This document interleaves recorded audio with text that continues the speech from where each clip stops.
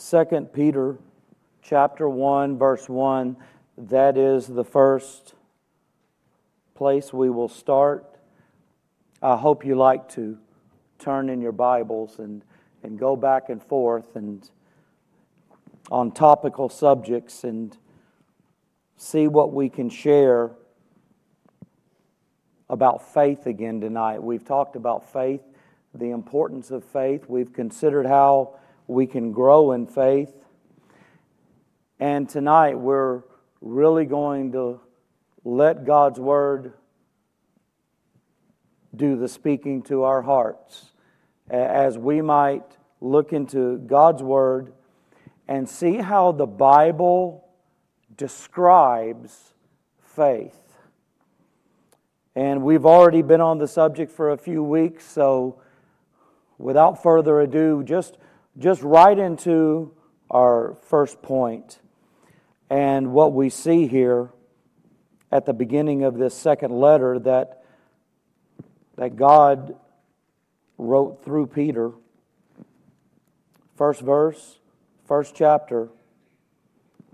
He says, Simon Peter, a servant and an apostle of Jesus Christ, to them that have obtained like precious faith with us through the righteousness of God and our Savior, Jesus Christ.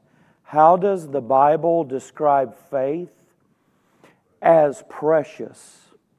I saw several descriptions of faith, and I wanted to start with that one. It just delighted my heart to stop and consider what God used this fisherman to write about concerning faith, that it's precious. That word precious, it speaks of high honor. It speaks of great value or high price. And the Word of God is saying that faith is precious. What makes faith so precious? We are made acceptable to God by faith. Nothing to do with ourselves. Nothing to do with our moral standard and how it measures to this world or the good things that are done in humanity. We're not made acceptable to God by those things, but we are made acceptable to God by faith. Romans 5:1 says, therefore, being justified by faith, we have peace with God through our Lord Jesus Christ. We are made right with God by faith in His Son, Jesus Christ. To be made right with God, it requires faith. Without faith, it is impossible to please God. Faith is this spiritual quality, this spiritual substance from heaven that is given to us by the Word of God. God gives us what we need to be made acceptable to Him. It's good when people get a hold of that. And without faith, it's impossible to please Him. So faith is of very high value. And the way Peter says it is that it's precious. Let me say this also, and I invite you to turn to the Gospel of John, chapter 11 and verse 21. Faith is without boundaries. As I say that faith is without boundaries, let me first say this. There's a big difference in faith and foolishness. Faith without boundaries, that doesn't mean that God's just going to do anything that we want Him to do. He's too good to us to give us that. We don't know what's best for us. He's not going to give us everything we ask for, but at the same time, I'd like to say that faith is without boundaries. John 11:21. Then said Martha unto Jesus, Lord, if Thou hadst been here, my brother had not died. But I know that even now, whatsoever thou wilt ask of God, God will give it thee. Jesus saith unto her, Thy brother shall rise again. Martha saith unto him, I know that he shall rise again in the resurrection at the last day. Jesus said unto her, I am the resurrection and the life. He that believeth in me, though he were dead, yet shall he live. And whosoever liveth and believeth in me shall never die. Believest thou this? She saith unto him, Yea, Lord, I believe that thou art the Christ, the Son of God, which should come into the world. We notice her frustration in verse 21, Lord, if thou hadst been here, my brother had not died. But we notice her faith throughout the rest of the verses. We notice her faith without boundaries. Jesus is taking her there to a place where her faith would be without boundaries. Jesus wants us to be absolutely assured of what He can do. He gave assurance that Lazarus would rise again. Anything that Jesus has promised that He's going to do, that we read of in His Word, be sure of this: He will do it. Jesus wanted Martha to have faith in the fact of the resurrection, but most importantly, the means of resurrection. You notice an I am statement in verse 25 to clarify for her. I am the resurrection and the life. I've said this a few different ways throughout a few of these messages, but the most important thing about faith is who our faith is in. The dead tree can be laying across that river, that little stream, and you can put all the faith you want into that tree that you're going to get across that stream. But if that tree is rotten, you're going to get wet. And it doesn't matter how much faith you put in that tree. Our faith is about what our faith is in. Some people have faith in faith. Some people have faith in self. But the most important thing about our faith is who it's in. We believe in the resurrection. We believe in resurrection because Jesus tells us about it. He has accomplished it, and He shall accomplish it again.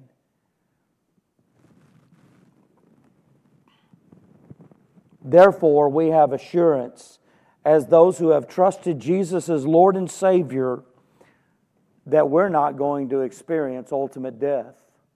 Ultimate death being separation from God for all eternity. We have assurance that's not happening to those who have placed their faith in Jesus Christ. We are going to live. We're going to live with Him for all eternity. Jesus has authority over death. So can we have faith and understand it's described as being without boundaries? Because anything according to the will of God, He can do. Be sure of that. With God, all things are possible. When we consider the entire Word of God and all Jesus has done that we read of, all that He promises to do, we see why faith is described as without boundaries. But let's turn to Titus now. At the end of 1 and 2 Timothy, you get to Titus, the pastoral epistles, and we see that faith is the same. I'm going to read the beginning of Titus, chapter 1, verses 1 through 4. Paul, a servant of God and an apostle of Jesus Christ, according to the faith of God's elect and the acknowledging of the truth which is after godliness, and hope of eternal life, which God, that cannot lie, promised before the world began. but hath in due times manifested His word through preaching, which is committed unto me according to the commandment of God our Savior, to Titus, mine own son, after the common faith. Grace, mercy, and peace from God the Father and the Lord Jesus Christ, our Savior. Faith is the same. Paul is writing to his son, he says. Spiritually speaking, Titus is his son in the faith. The man who led me to the Lord, I called him my spiritual dad. How wonderful is the family of God. And he's writing to Titus, his son, after the common faith. Paul and Titus were saved by the same faith. I get excited to talk about the Apostle Paul. I get excited to preach sermons about him. He's probably the greatest example of a Christian and a servant of God that we have. There's probably no argument to that. But let's make sure that we don't make more of Paul than any other Christian in another way. He was saved the same way we were, by faith. Don't get too caught up in needing a Damascus Road experience literally. He had to be saved by faith. He and Titus were saved by the same faith. We are all saved by the same faith. You know, as far as being critical of doctrines, there's a need for warning in that to do so. Because when we talk about being saved by the same faith, what is that? Well, Ephesians 2:8 says, "For by grace are ye saved through faith, and that not of yourselves." Okay, there's a problem for some in that. That not of yourselves, it is the gift of God, not of works, lest any man should boast. There is only one who purchased our salvation at such a cost as the high price He paid. There is one Lord and Savior who saves us all through faith, the Lord Jesus Christ. Our faith is described as common here. There's a common true faith that saves. It's the same. It took the same thing for all of us to be saved. How about what we have in common? How about that common faith? That makes division very unspiritual in the church. Faith is described as great, Matthew chapter 8 and verse 10. Okay, let me go back and let's go back to verse 5 and start there. And we'll focus on verse 10. "And when Jesus was entered into Capernaum, there came unto him a centurion, beseeching him, and saying, Lord, my servant lieth at home sick of the palsy, grievously tormented. And Jesus saith unto him, I will come and heal him. The centurion answered and said, Lord, I am not worthy that thou shouldest come under my roof, but speak the word only, and my servant shall be healed. For I am a man under authority, having soldiers under me, and I say to this man, Go, and he goeth, and to another, Come, and he cometh, and to my servant, Do this, and he doeth it. When Jesus heard it, he marveled, and said to them that followed, Verily I say unto you, I have not found so great faith, no, not in Israel. How about Jesus marveling? over something in this centurion's life. And it was faith. And he called it great. It's very likely that this centurion had a pagan background. And so some would say it wouldn't be likely that he would be one to have great faith. But he said, "Speak the word only, and thy servant shall be healed." And we'll talk about all those other details in just a minute. But Jesus marveled when he heard this man's faith spoken, and he said, "It's great." Jesus marvels over faith. We've talked about growing in faith. It pleases the Lord. How about faith that is set apart? Jude, right before Revelation, Jude and verse 20 of the only chapter there, faith is described as set apart. "But ye, beloved, building up yourselves on your most holy faith, praying in the Holy Ghost." I say this is described as set apart because holy means set apart. We're to live our daily lives every day by faith. It takes faith to come to the Lord Jesus Christ as Savior, and then that is how our lives are to be continually lived, by faith. Your most holy faith, the Bible says. Meaning faith is to be entirely focused on the Lord, on God and His will for our lives. We consecrate ourselves to God by serving Him. We are built up by a set-apart faith. Faith is holy. The Bible describes faith as holy. What are we tempted to put our faith in concerning our everyday lives? What passion, what desire comes to our minds that's going to make our day, that's going to make our week, that's going to help us to keep going? We're missing the mark if there's anything but the Lord right there first. And only really because all things come from Him. I'm not speculating your list, but a verse in Deuteronomy comes to my mind. It is the Lord that giveth thee power to get wealth. Everything comes from Him. We're to have and when we have a set apart faith, it's a daily life of faith that is focused on Him.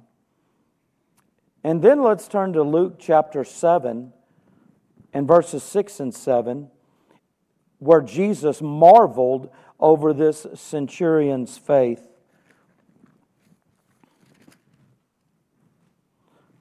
We've already read the account, a little bit different words, but nothing contradictory, the same truth here. And so, just picking up in verse 6, it says, "Then Jesus went with them," after the centurion had called for him to come heal the sick servant. "Then Jesus went with them, and when he was now not far from the house, the centurion sent friends to him, saying unto him, Lord, trouble not thyself, for I am not worthy that thou shouldest enter under my roof. Wherefore, neither thought I myself worthy to come unto thee, but say in a word, and my servant shall be healed." Jesus marveled at his faith, we've already shared. Jesus said that his faith was great. But can't we describe his faith now as humble? You know, I don't mean to pick or be sarcastic about athletes and different people who are on top of their sporting game and they say, well, I'm just going to stay humble. Good luck at that. Not that we live by luck, I'm just saying that humility, that is something that the Lord gives. Jesus marveled at his faith. His faith was great, and we see humility here. In this man, this centurion, who was a Roman soldier, a military leader, but he felt unworthy for Jesus to come under his roof.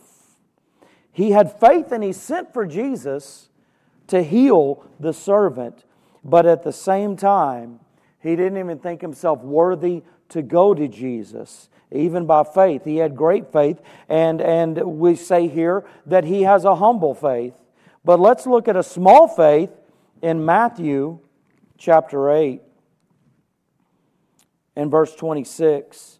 I'll go ahead and start in verse 23. And when he was entered into a ship, his disciples followed him.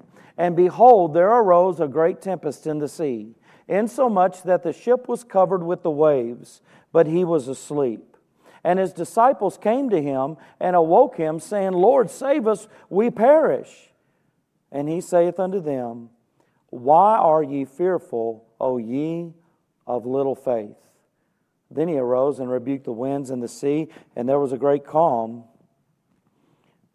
Jesus says to his disciples who were with him, who he was training, they were following him. And he says, Why are ye fearful, O ye of little faith? The disciples of Christ had a terrifying moment.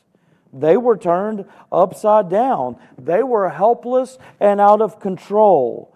They obviously believed that by Jesus being asleep, that they were unable to be helped concerning the trial that they were in. And little faith caused this. Many people have these moments, though. Even the strongest children of God, as you might think, will have moments of doubt, will have moments of fear coming over them. Jeremiah, the prophet, was ready to quit at one point. Elijah, when fleeing from Jezebel, felt alone. Peter looked to Christ and he started walking on the water. And when he started looking around him, he started to sink. It just may be that added with everything around him were the disciples speaking doubt, very possibly, as he went down. It happens. There are times when faith can be small. It's not to stay there. It shouldn't be there, not to stay there, but it happens. Don't think everything's all over in those moments. We realize how precious faith is when we see the difference. You know, we really need to be prepared. We need to be prepared for what any day may present us. How better to be prepared than starting the day with the Lord, starting with a word from His into our ear, through our eyes into our hearts, to prepare us for whatever the day may hold. Because we could find ourselves in a place of having small faith. But also, faith matures. In the book of James, in chapter 2, in verse 22, it says, Seest thou how faith wrought in his works? And by works was faith made perfect. And that word perfect means complete. It speaks of maturing faith here. It's kind of tempting to get off into a doctrinal thought of this. Let me just say this. Works are a product of faith. We're not saved by works. But how do we explain some of these things it says in James? True saving faith is going to be a working faith. The maturity of faith will be seen by what we do. And there's an example of that in my next point. We're going to talk about a united faith in the Gospel of Mark, chapter 2, and I'm going to read the first 5 verses, and we're going to see an example of that maturing faith that is seen in works. So, Mark, chapter 2,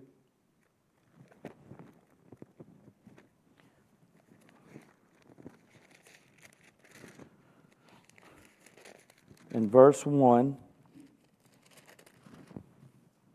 And again he entered into Capernaum after some days, and it was noised that he was in the house.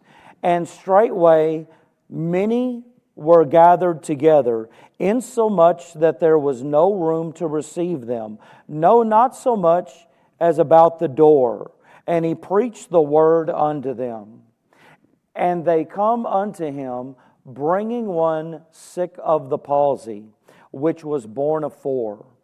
And when they could not come nigh unto him for the press, they uncovered the roof where he was. And when they had broken it up, they led down the bed wherein the sick of the palsy lay.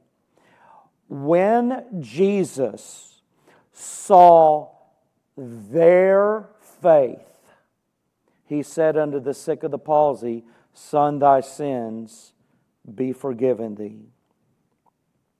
Wow, as far as maturity seen by what we do, overlapping the last point with this one, these 4 men carried one sick of the palsy, and they dug the roof out. The roof was made of pitch and straw and different things, not taking shingles and plywood off. They were digging the substance that they made a roof with in that day out, and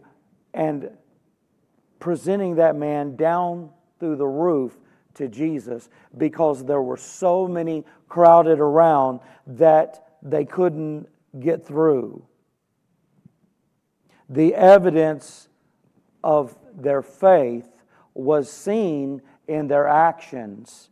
They got this sick man to Jesus. But as far as our point on faith being described as united, you notice there how it says their faith? There were men on each corner, 4 men, and they were carrying this man sick of the palsy, and every one of them believed that Jesus could heal him. They all 4 had the same united faith. They believed Jesus could heal him. And when they got to the crowd and it was impossible to get to Jesus, as they were walking, they all agreed to send him down through the roof. When we get together in a united faith, the things that God can do, praise the Lord. This is definitely speaking of the 4. Some believe that the paralyzed man was one who also had faith. So whether it's the 4 or all 5, and you explain his sins being forgiven as some other way, bottom line, they were united in faith. They were working together in a united faith. They all believed Jesus could heal, and they were all in agreement of the actions that took place. When we are led by faith, we work together. It's the same faith. It's one faith. It's one Lord. It's one baptism. It's one God and Father of all.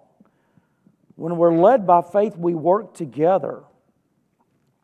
How about the woman of Canaan, whose daughter was grievously vexed with the devil? A title, I'm stealing a title I used at church camp a few years ago, the last one I preached. Unshakable faith. She wasn't part of that camp series, but she has unshakable faith. The Gospel of Matthew, chapter 15 and verse 27. This is too good just to read a little bit of it. Let me back up, see where we need to start. Verse 21. Then Jesus went thence and departed into the coast of Tyre and Sidon, and behold, a woman of Canaan came out of the same coast and cried unto him, saying, Have mercy on me, O Lord, thou Son of David. My daughter is grievously vexed with a devil. But he answered her not a word. And his disciples came and besought him, saying, Send her away, for she crieth after us. But he answered and said, I am not sent, but unto the lost sheep of the house of Israel. Then came she and worshipped him, saying, Lord, help me. But he answered and said, It is not meet to take the children's bread and to cast it to dogs. And she said, Truth, Lord, yet the dogs eat of the crumbs which fall from their master's table. Then Jesus answered and said unto her, O woman, great is thy faith. Be it unto thee even as thou wilt. He says her faith is great, but let us also look at the obstacles that seem to be placed before her. And we see an unshakable faith. I don't mean begging and begging and begging God until He gives us what we ask for. That might not be good.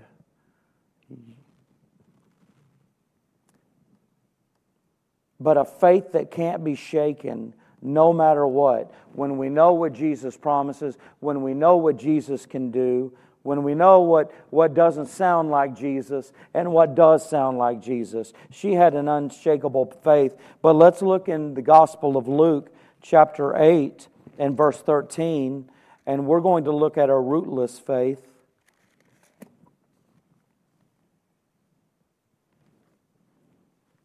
Now the parable is this, verse 11. The seed is the word of God. Those by the wayside are they that hear, then cometh the devil, and taketh away the word out of their hearts, lest they should believe and be saved. They on the rock are they, which when they hear, receive the word with joy, and these have no root, which for a while believe, and in time of temptation fall away. We're talking about growing faith. If there's no root system, there's no way for it to grow. You know, we can hear what we need to hear to live by faith. And maybe it won't appear that we would take a stand to reject what we hear. But at the same time, with some, there can be no conviction or desire to actually obey it.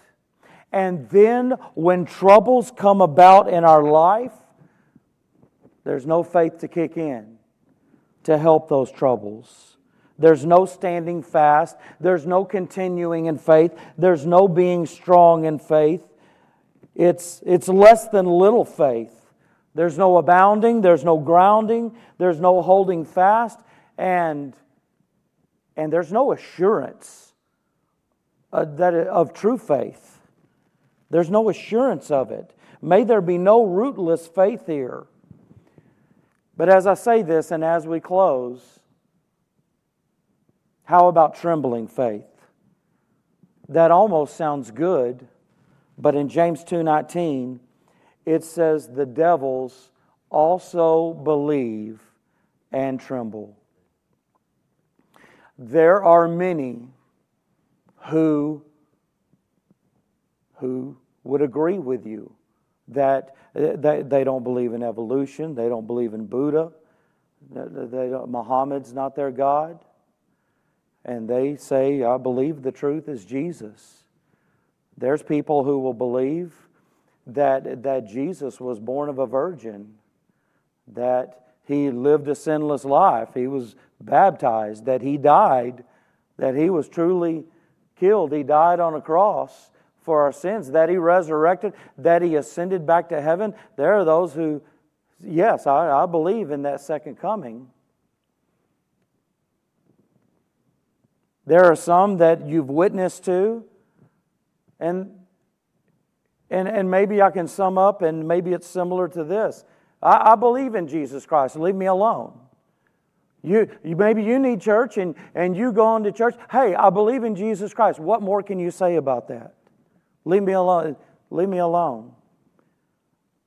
The devil, the demons, they also believe and they tremble.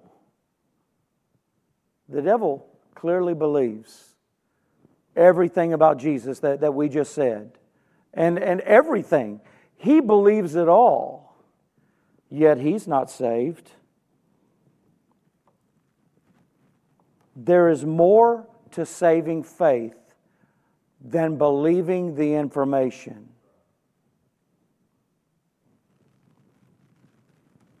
There's regeneration. We're regenerated. We're made alive by God when we're saved by faith. There's sanctification. He sets us apart.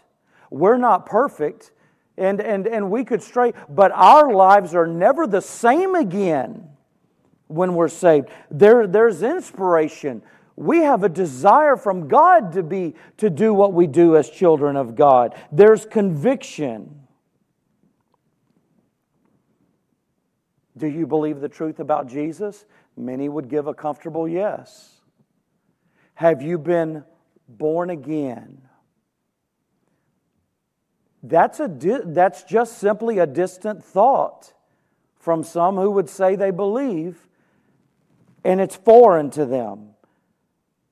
It's a distant concept, and it hasn't been experienced. And if that's anyone listening online, that's anyone listening tonight, it's our prayer that you would place faith in the Lord Jesus Christ, who died on the cross for your sins to save you from your sins.